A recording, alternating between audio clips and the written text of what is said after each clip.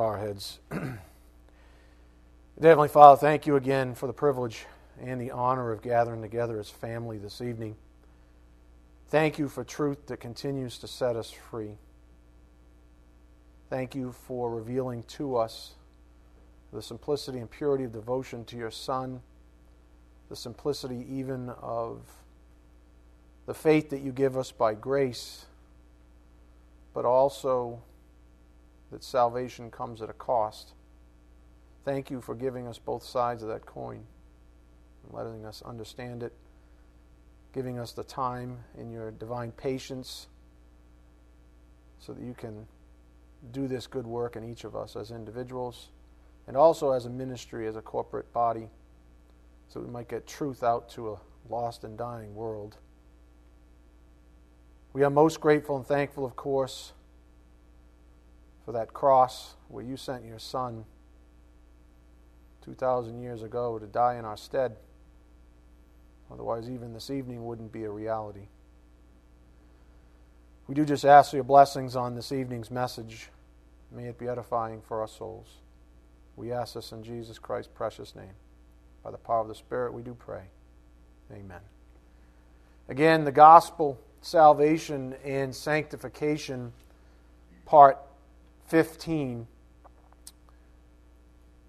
Since beginning this series, I've been cognizant of the fact that people have a horrible tendency to become lopsided. I think any time you teach something with some vigor, the tendency for your audience is to become nearsighted and hyper-focused to the point where what you're teaching begins to overshadow all the balance statements in the Bible. And so tonight is another instance of that from the Spirit. For example, go to Matthew 7:13. Matthew 7:13. As you've probably noted by now, even with the change to the schedule, he's maturing you in a certain way. He's teaching you also the method as to how you go about studying the Word of God, even on your own time, that the Bible is full of balance and that you have to have context to what you're reading, else or lest you end up with something false and running along with something false in your soul. Matthew 7:13, though, enter through the narrow gate, for the gate is wide and the way is broad that leads to destruction, and there are many who enter through it. For the gate is small and the way is narrow that leads to life, and there are few who find it. Well, those are red letters, which means we ought to listen up. But they're also very profound. The gate is small and the way is narrow that leads to life, and there are few who find it. That's sad to read, but that's the facts. With that passage as part of our launching pad, the Spirit's given us complementary principles, such as this one on the board, relative to discipleship. And again, this is to establish all the sort of forceful language that has been brought to you from this pulpit as of late. Relative to discipleship, then, Jesus demanded that to become a disciple, one must abandon their ties to the self-life. They must be willing to surrender unconditionally to the Lord. The same requirement exists today. Given the fact that the so-called self-life is all a person knows before salvation, well, then there's a lot to consider, isn't there? So we have to weigh the consequences. A person must understand the weightiness of the gospel before they can be saved. They must understand and desire Christ as Lord, not just Savior. True repentance incurs the cost of surrendering the self-life. Luke 14:27-33. I'll give you Luke 14:27-28 up here on the board. Whoever does not carry his own cross and come after me cannot be my disciple. For which one of you, when he wants to build a tower, does not first sit down and calculate the cost, to see if he has enough to complete it. So there's a certain measuring, if you would, or accounting of the cost relative to salvation. These are fundamental aspects, then, of the gospel. Same goes with the aspect of the gospel that we started the series off with, which is that if you're saved, you will bear fruit. So the same emphasis goes with fruit bearing as a guarantee and godly evidence of one's salvation. If you read your Bible regularly, and I'm not even going to say it. If you're not taking advantage of Tuesday nights, I'm not sure what else I can say, but I hope at least a portion of your schedule now includes some additional reading. If you read your Bible regularly, you will certainly see that these principles are undeniable. Unless a person repents and follows Jesus, they cannot receive saving faith by grace. He's not offering it. Jesus Christ said, I came to save who? Sinners. However, we mustn't forget the simplicity of it at the same time. It almost sounds like a contradiction, but it is not. Here's a fundamental issue, and you need to concentrate on this. And it's just a perspective. He's trying to give you perspective this evening. Things that are difficult for man are not for God. For example, denying self or following Jesus are only difficult due to man's affinity for old things. Think about that. The only difficulty really is your attachment to the old life. In the case of the ruler, that person didn't want to give up their old life, so they missed out on salvation even. But we all know that we still have a flesh that very much likes the old life.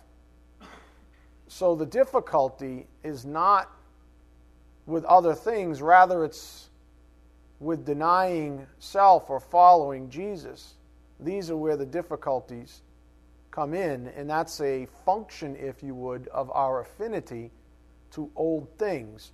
In other words, there's a very real human side to all of this that makes something as simple as salvation, because salvation is not difficult to understand. As far as God's concerned, it's not a difficult concept.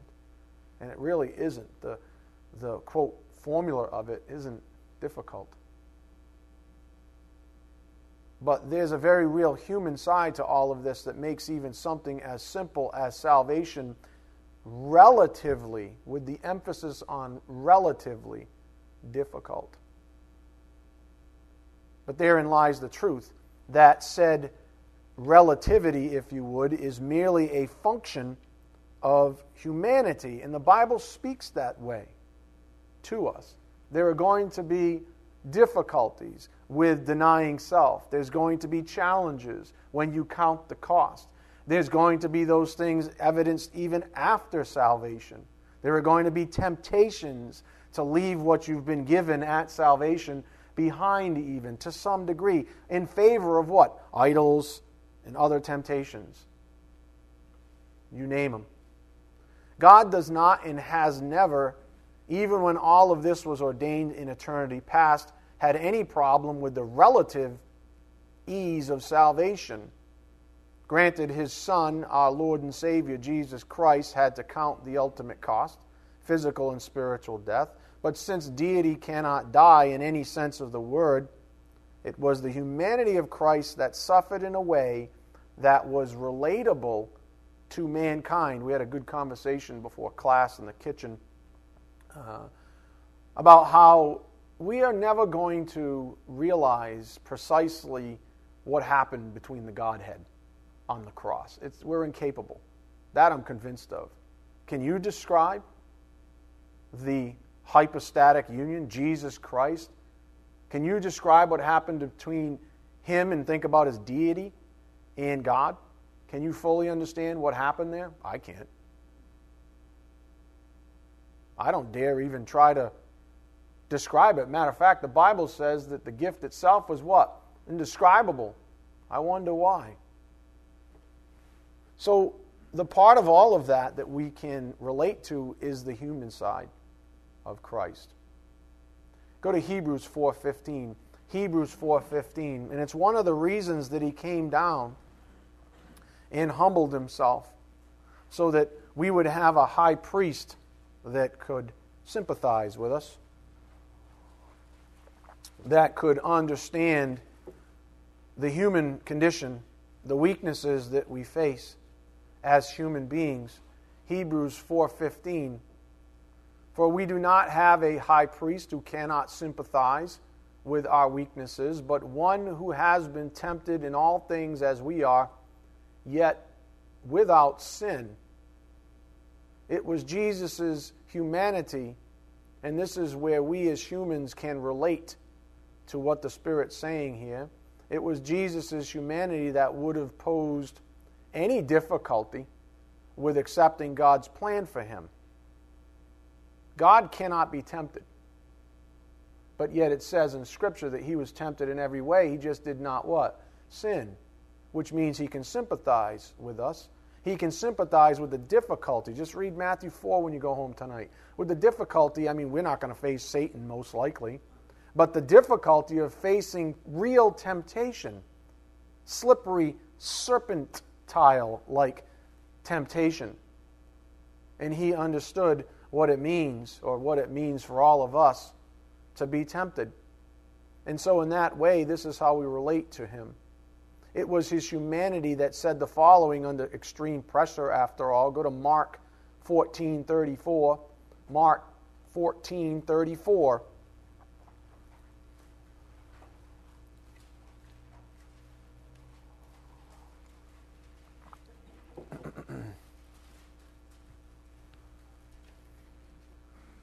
So we're focusing on the human side of Christ here for the moment.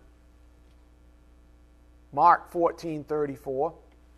And he said to them, my soul is deeply grieved to the point of death.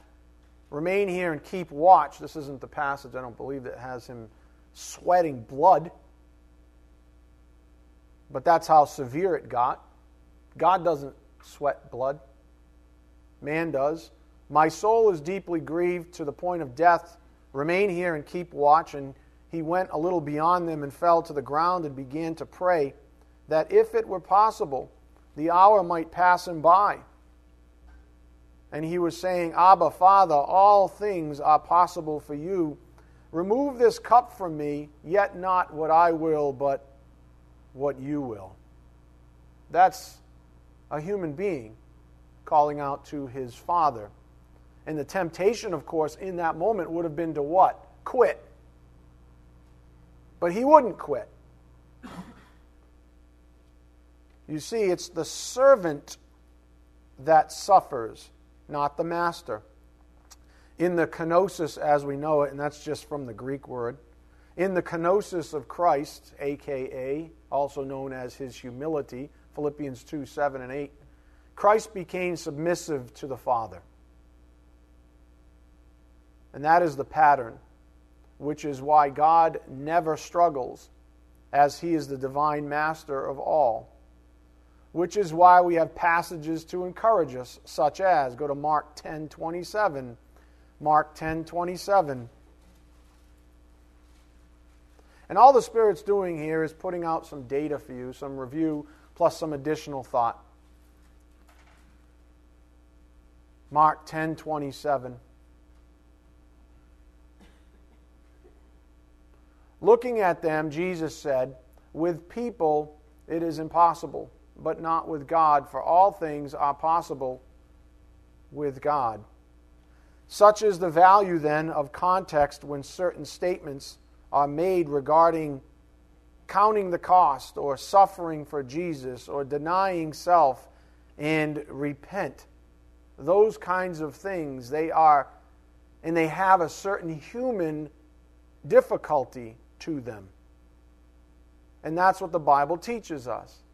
That although salvation is free and easy, so to speak, Ephesians 2:8 and 9, that the judicial aspect of it, as far as God is concerned, is very simple.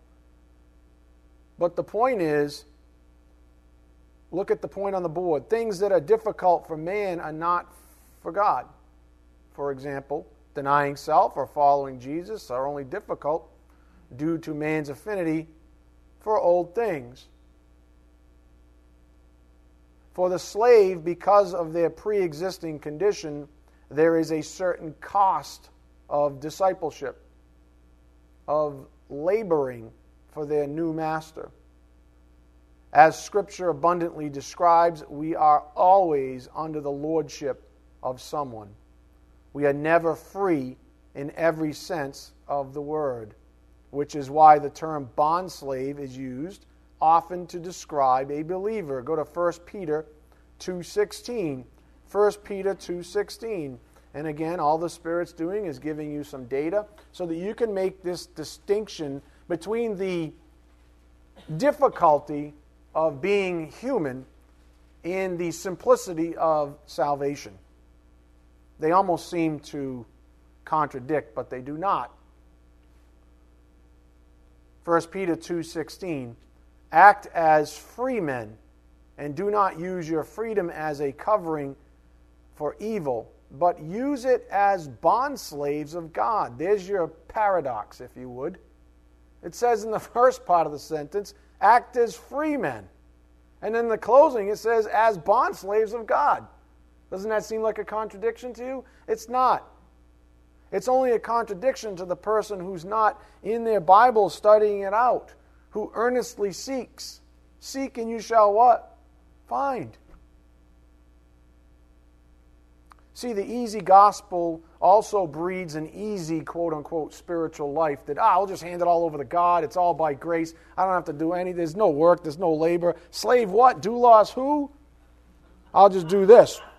I'll just sin like crazy. Right? Give me some religion, some protocol that, that I can sleep at night, I guess. But then that has nothing to do with truth. Anyone think, what do you think of the verse that says, if they persecuted me, they're going to persecute you? Anybody been persecuted this week? I got persecuted this afternoon. I kid you not. Email.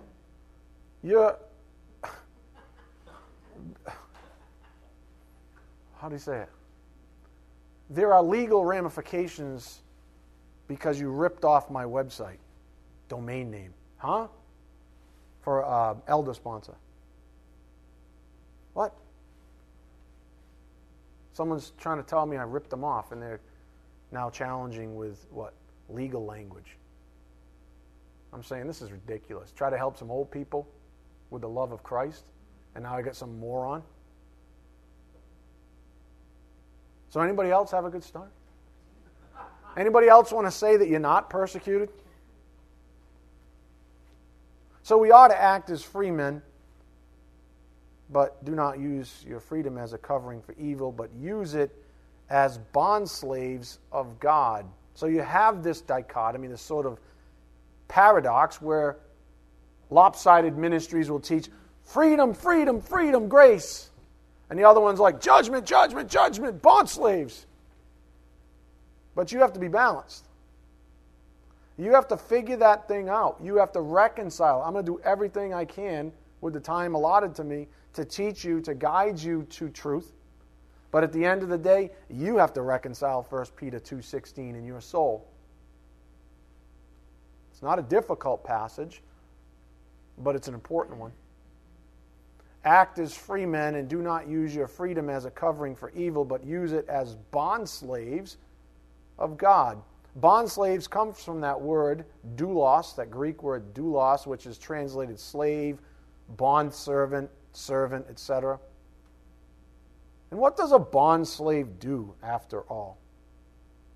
If the spiritual life is just, and even the consideration of the gospel is just, what do you got free for me? Let me reach my hand into the basket called grace that's labeled grace. I'll pluck what I want. I'll do a little check mark and I'll run away and go back to my life.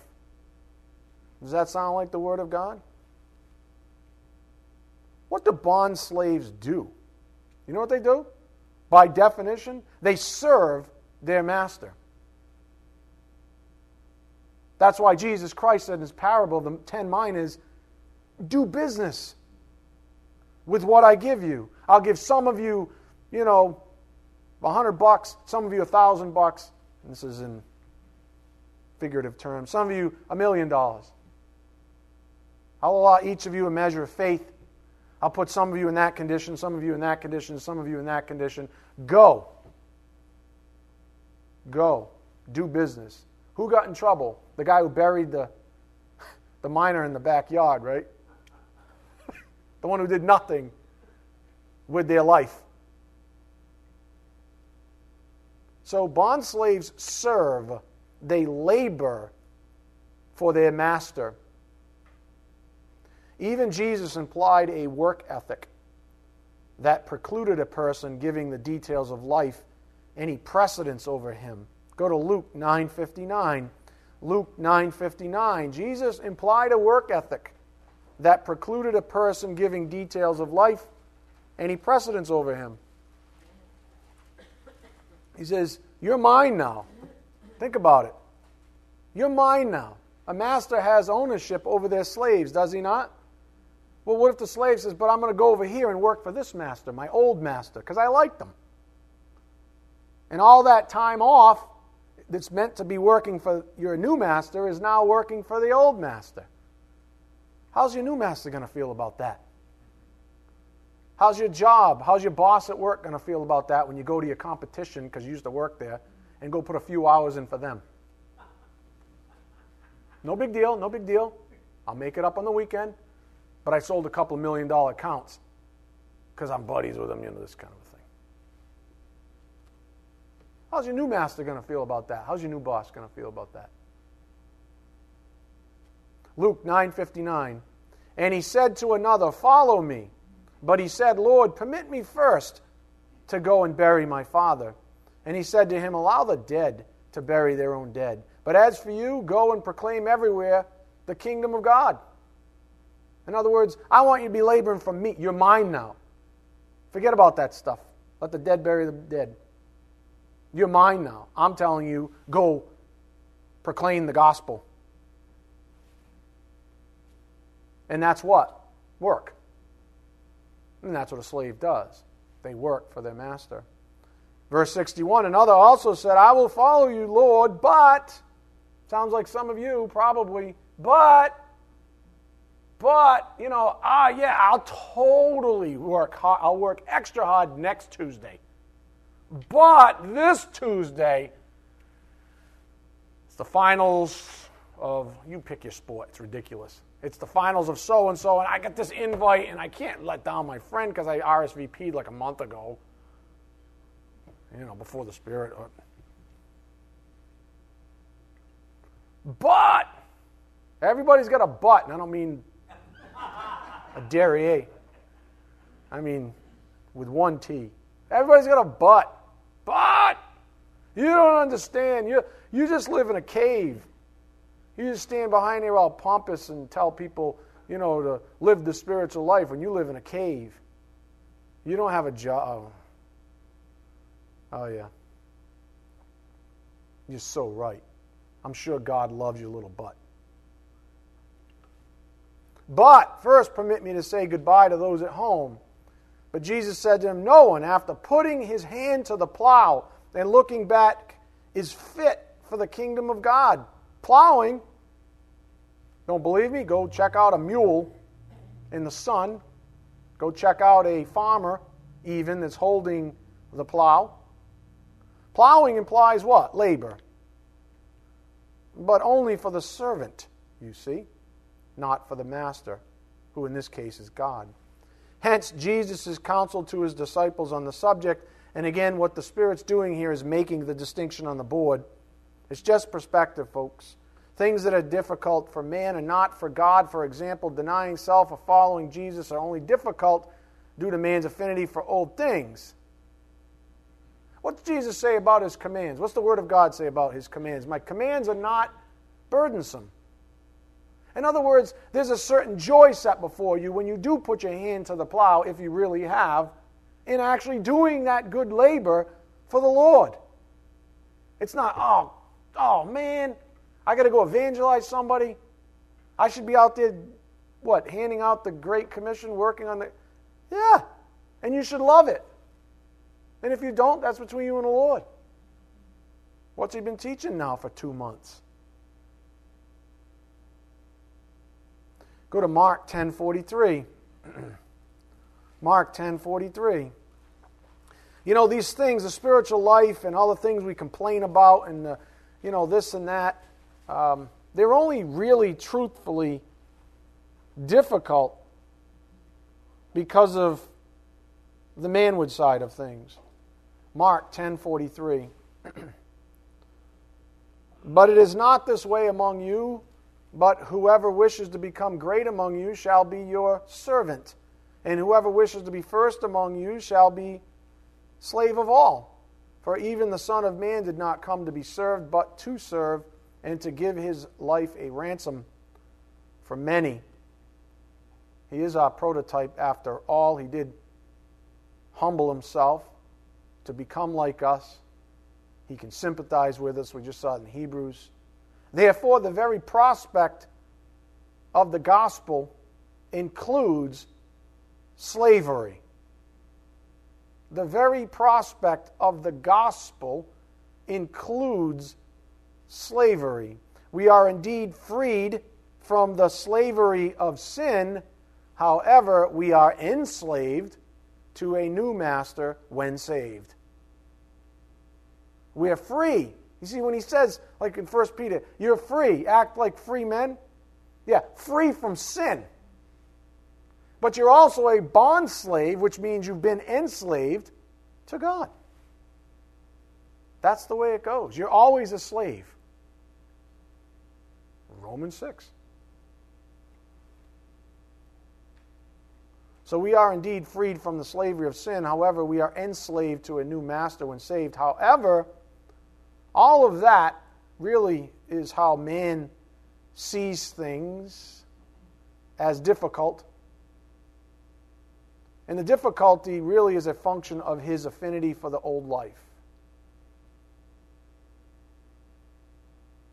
What's interesting is that Jesus himself chooses to use human language and relation to encourage those who do choose to put their hand to the plow.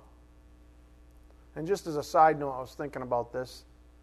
I like to think of them as the hyper grace crowd.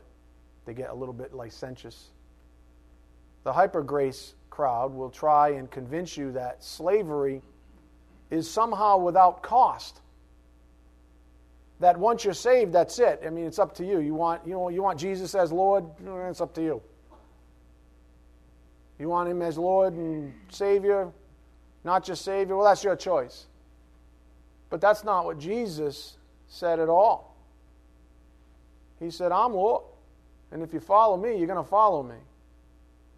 If you put your hand to the plow and you keep looking back, you're not fit for the kingdom.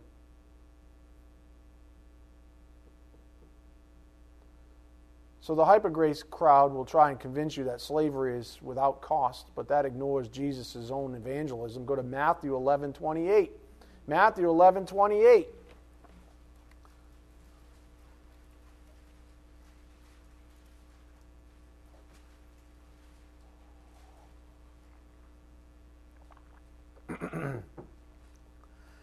Matthew 11:28 says, "Come to me, all who are weary and heavy laden, and I will give you rest. Take my yoke upon you." Okay, that means take on my system, if you would, of slavery. I will be your master.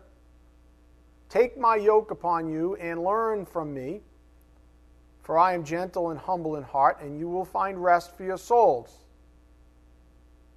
For my yoke is easy and my burden is light.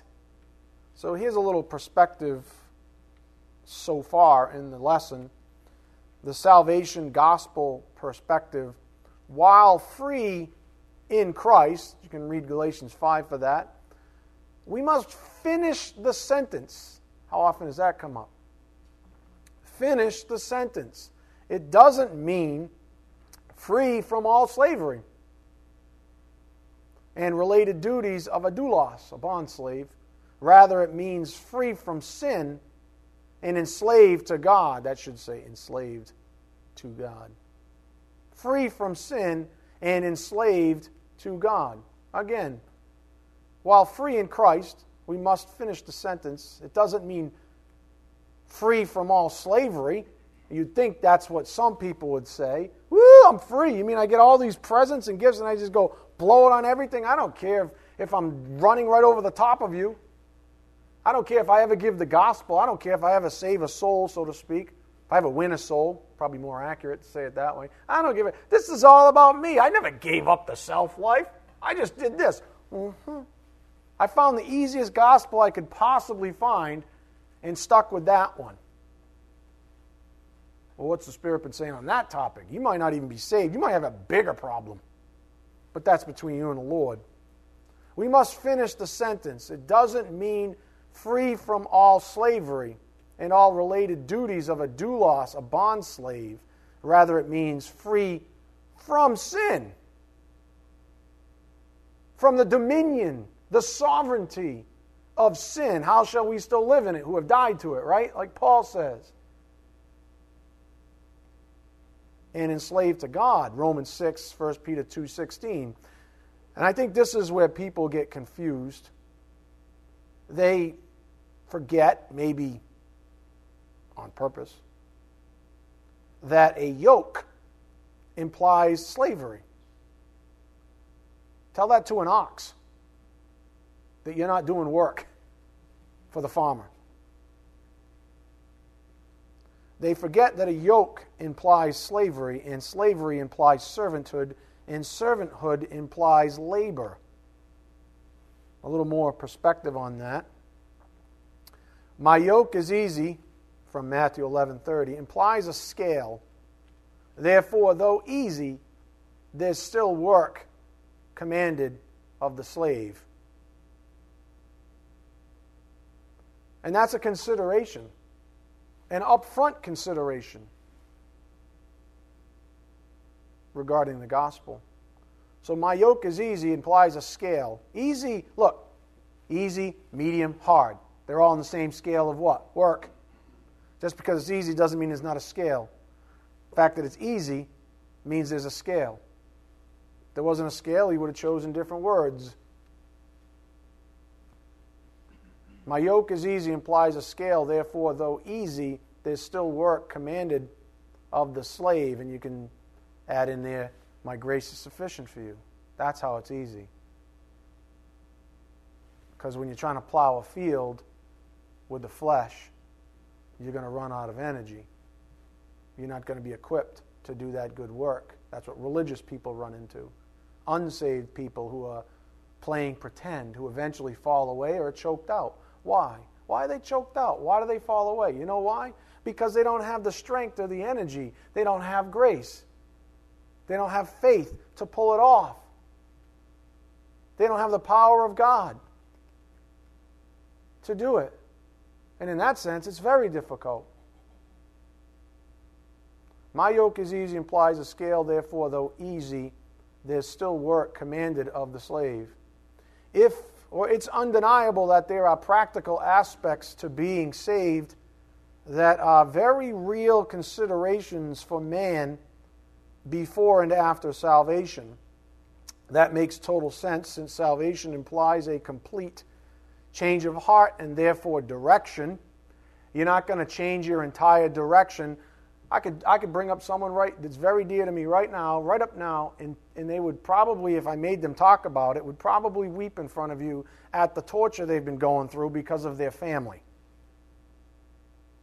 Jesus Christ has changed their heart and therefore the very direction of their life. And their family doesn't like it. And so their family has been persecuting them regularly and even openly. So there is a certain sense of a cost associated. Is that person making it through by the grace of God? You bet. They would probably tell you in tears that they are. And in that sense, for as long as they cast all their anxieties on Christ, on Him, they're okay. And in that sense, being yoked with Christ is a very good thing. but salvation implies a complete change of heart and therefore direction.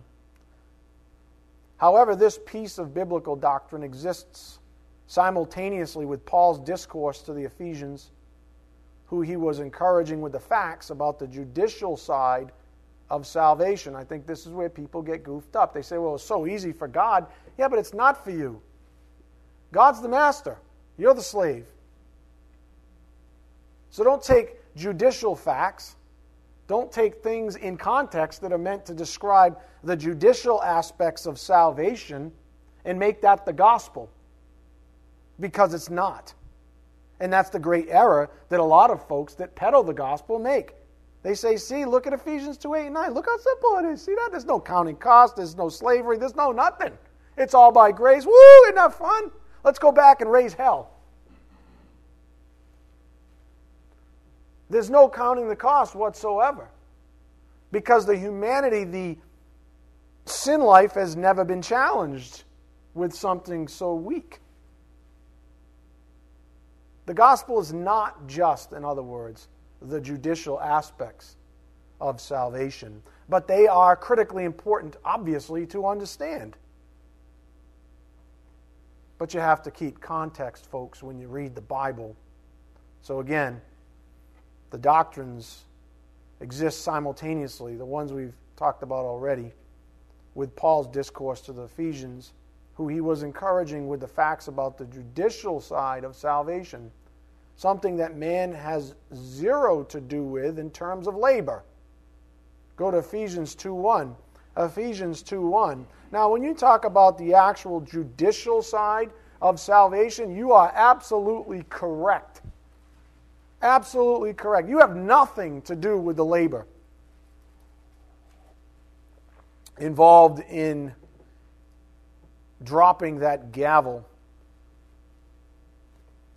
Ephesians 2:1. So Paul's speaking about something different here. You didn't see Jesus Christ talking about these details, did you? No. He said, here I am. I'm the Messiah. Drop all that and follow me. You see, the apostles were consistently having to defend the gospel against all kinds of errors, all kinds of false teachers, all kinds of people that say, oh no, that's not how you're justified. You're justified by works.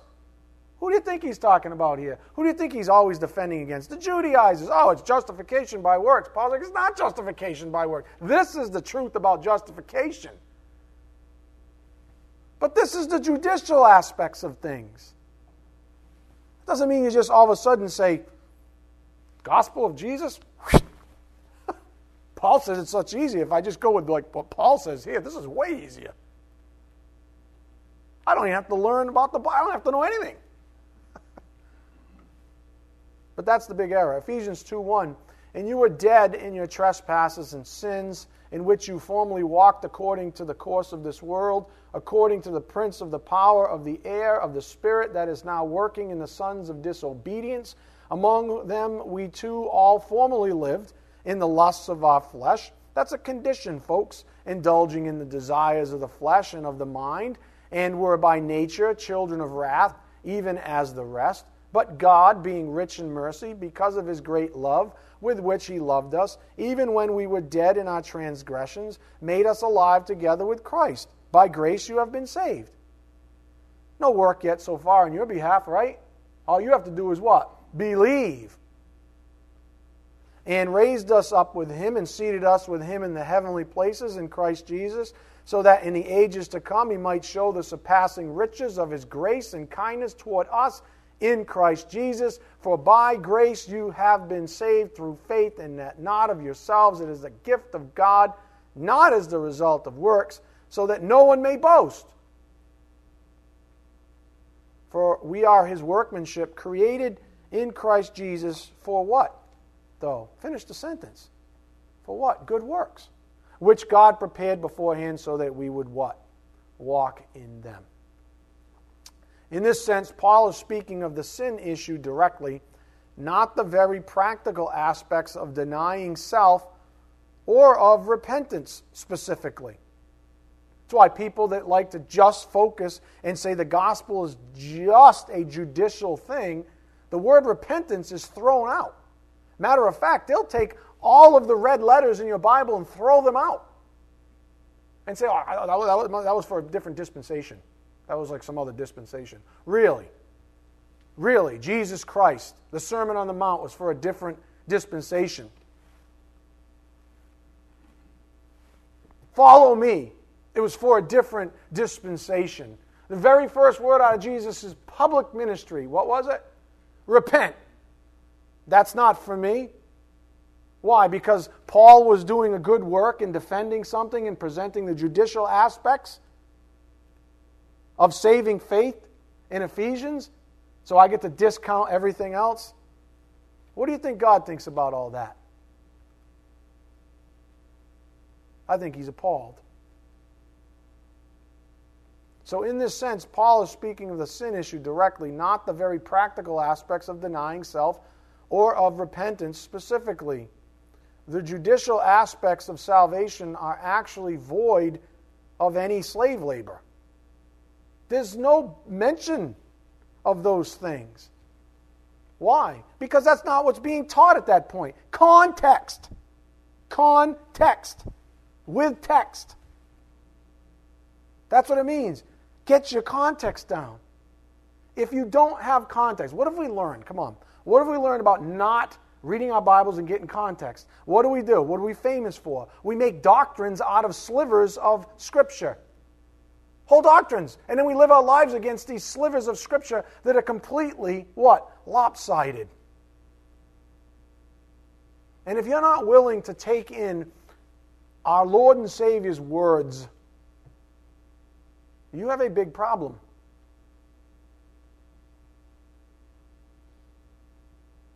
So context matters. The judicial aspects of salvation are, when spoken of, when written about in the Bible, are actually void of any real notion of slave labor. So where's the distinction? Up here on the board. You say, well then what is my labor? Learning is labor. How about that? How about doing what you're doing right now? You say, but I don't feel like I'm ever doing anything for God. You are. This is how he works. You ready for this? This is why we're not political activists. You ready? He changes people from the inside out. How about that? How about you don't even have to worry about what it is you're going to do a year from now. How you're going to glorify God a year from now in that pathetic, wretched, decaying body of yours. Sorry.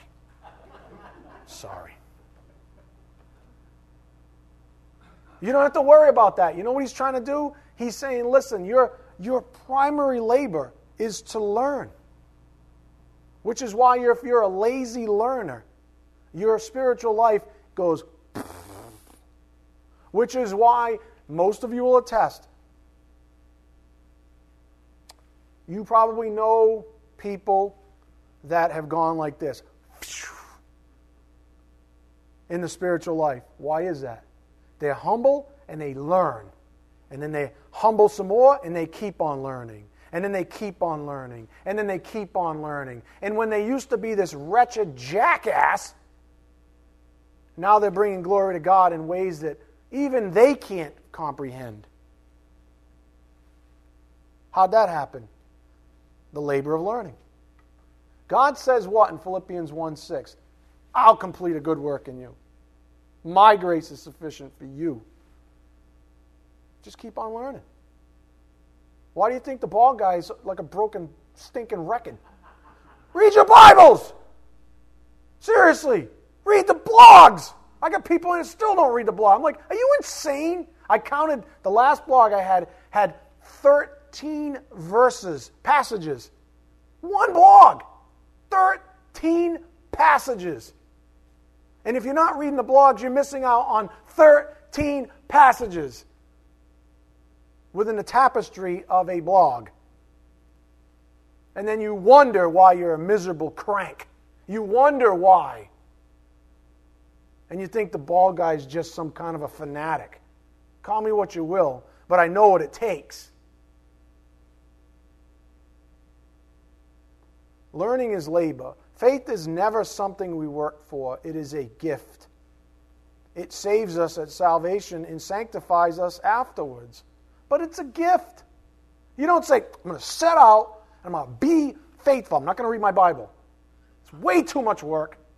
I don't want to be a bond slave, a doulos, whatever that guy keeps talking about. I don't want to actually be that slave. I want just human strength. I'm going to have faith. I'm going to listen to Caleb. No, I'm going to listen to Caleb on 11, because that's what our amps go up to. Nobody? I'm going to listen to Caleb on 11. And I'm just going to will faith into my life.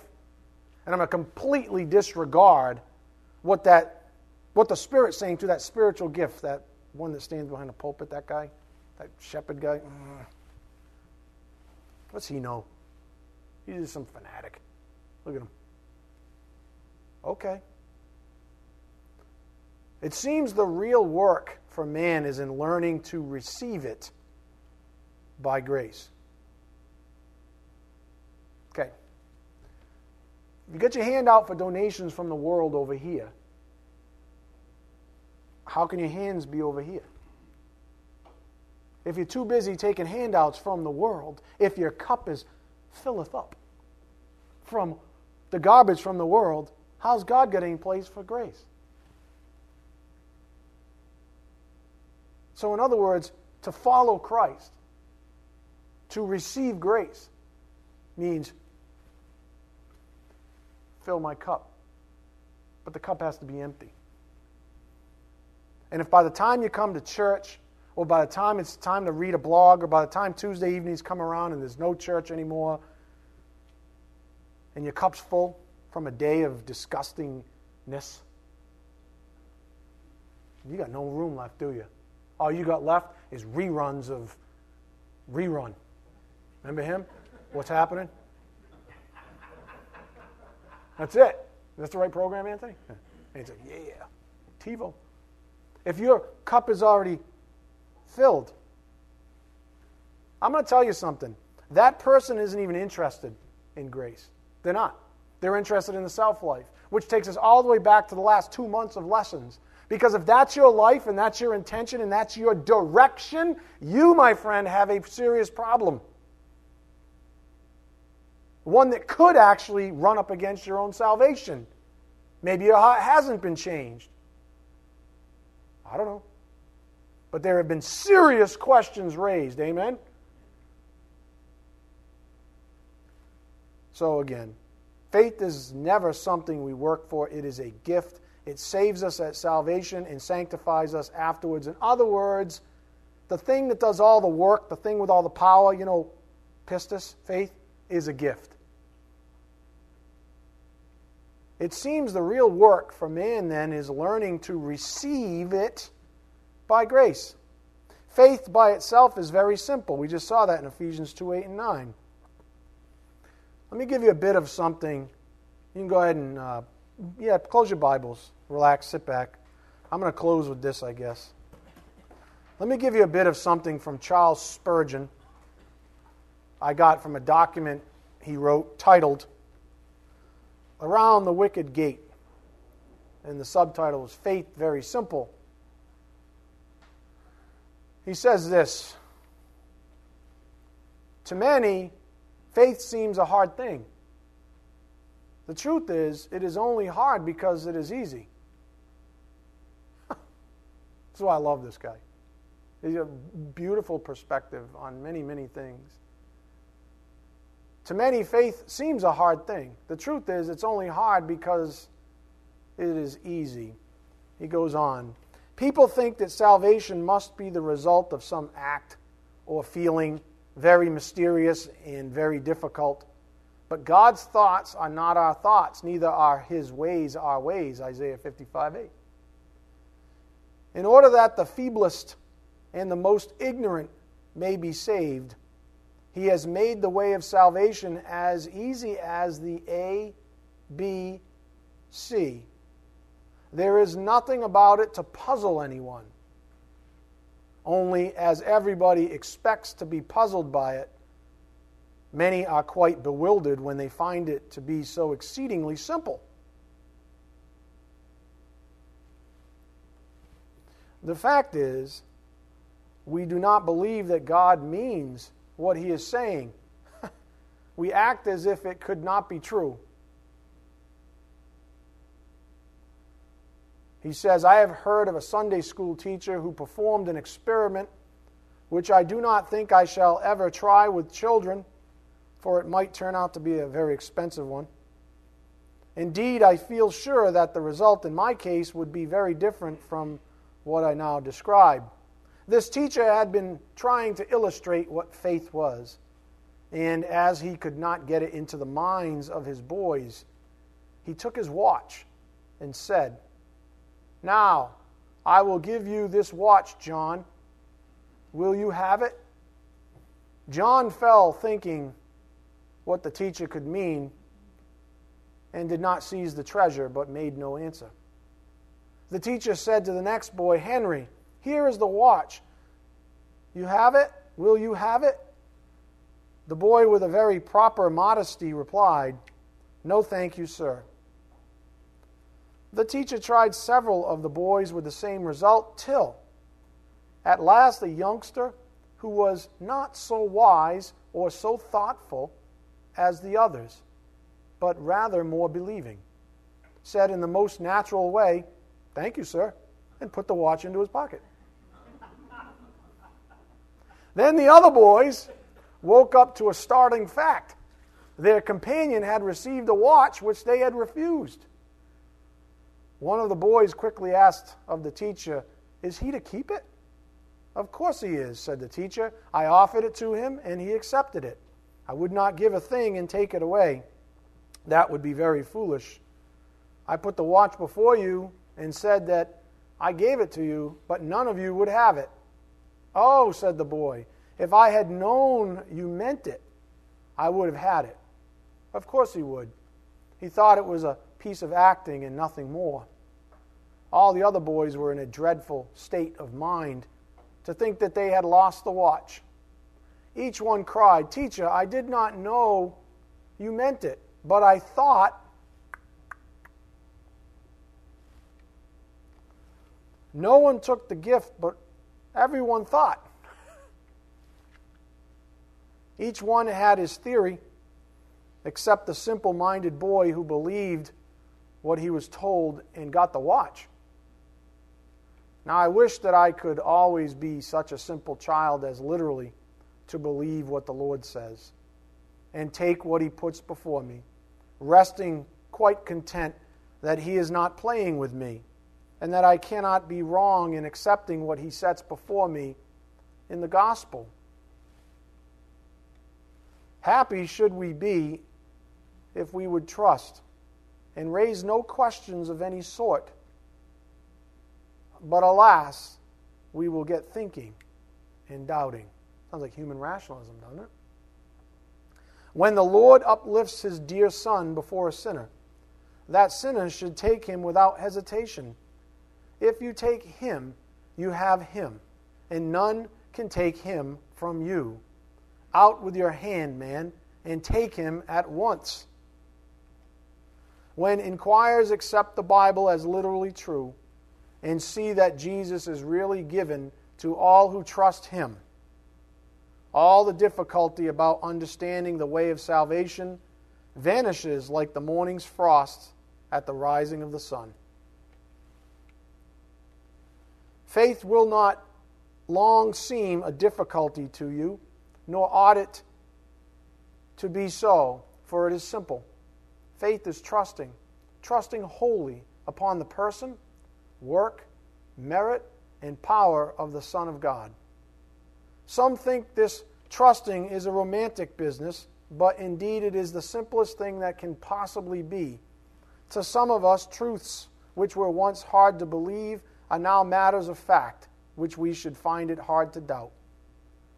If one of our great-grandfathers were to rise from the dead, that'd be creepy, and come into the present, they weren't that good looking when they were alive, and come into the present state of things, What a deal of trusting he would have to do. Think about that. If your great-grandfather came back right now, what a great deal of trusting he would have to do. He would say tomorrow morning, "Where are the flint and steel? I want a light." And we should give him a little box with tiny pieces of wood in it and tell him to strike one of them on the box. He would have to trust a good deal before he would believe that fire would thus be produced. We next would say to him, "Now that you have seen a light, turn that tap and light the gas." He sees nothing. How can light come through an invisible vapor? And yet it does. "Come with us, grandfather. Sit in that chair. Look at that box in front of you. You shall have your likeness directly." "No, child," he would say, "it is ridiculous. The sun take my portrait? I cannot believe it." "Yes, and you shall ride 50 miles in an hour without horses." He will not believe it till we get him into the train. "My dear sir, you shall speak to your son in New York, and he shall answer you in a few minutes." Should we not astonish the old gentleman? Would he not want all his faith? Yet these things are believed by us without effort, because experience has made us familiar with them. Faith is greatly needed by you who are strangers to spiritual things. You seem lost while we are talking about them, but oh, how simple it is to us who have the new life and have communion with spiritual realities. We have a Father to whom we speak, and He hears us, and a blessed Savior who hears our heart's longings and helps us in our struggles against sin. It is all plain to him that understands. May it now be plain to you. So hopefully this evening, I'm out of time, I had more, but hopefully this evening gave you a nice set of balance. The words of Jesus Christ to what we just closed with. There's a certain difficulty, there's a certain cost in the salvation, a measured cost, but it's also, there's a certain simplicity at salvation and even afterwards. Amen? Let's bow our heads. Dear Heavenly Father, thank you for the privilege of studying your word here this evening. We ask for your blessings as we take what we've learned out to a lost and dying world, Father, that needs it so desperately. We ask these things in Jesus Christ's precious name. By the power of the Spirit we do pray. Amen.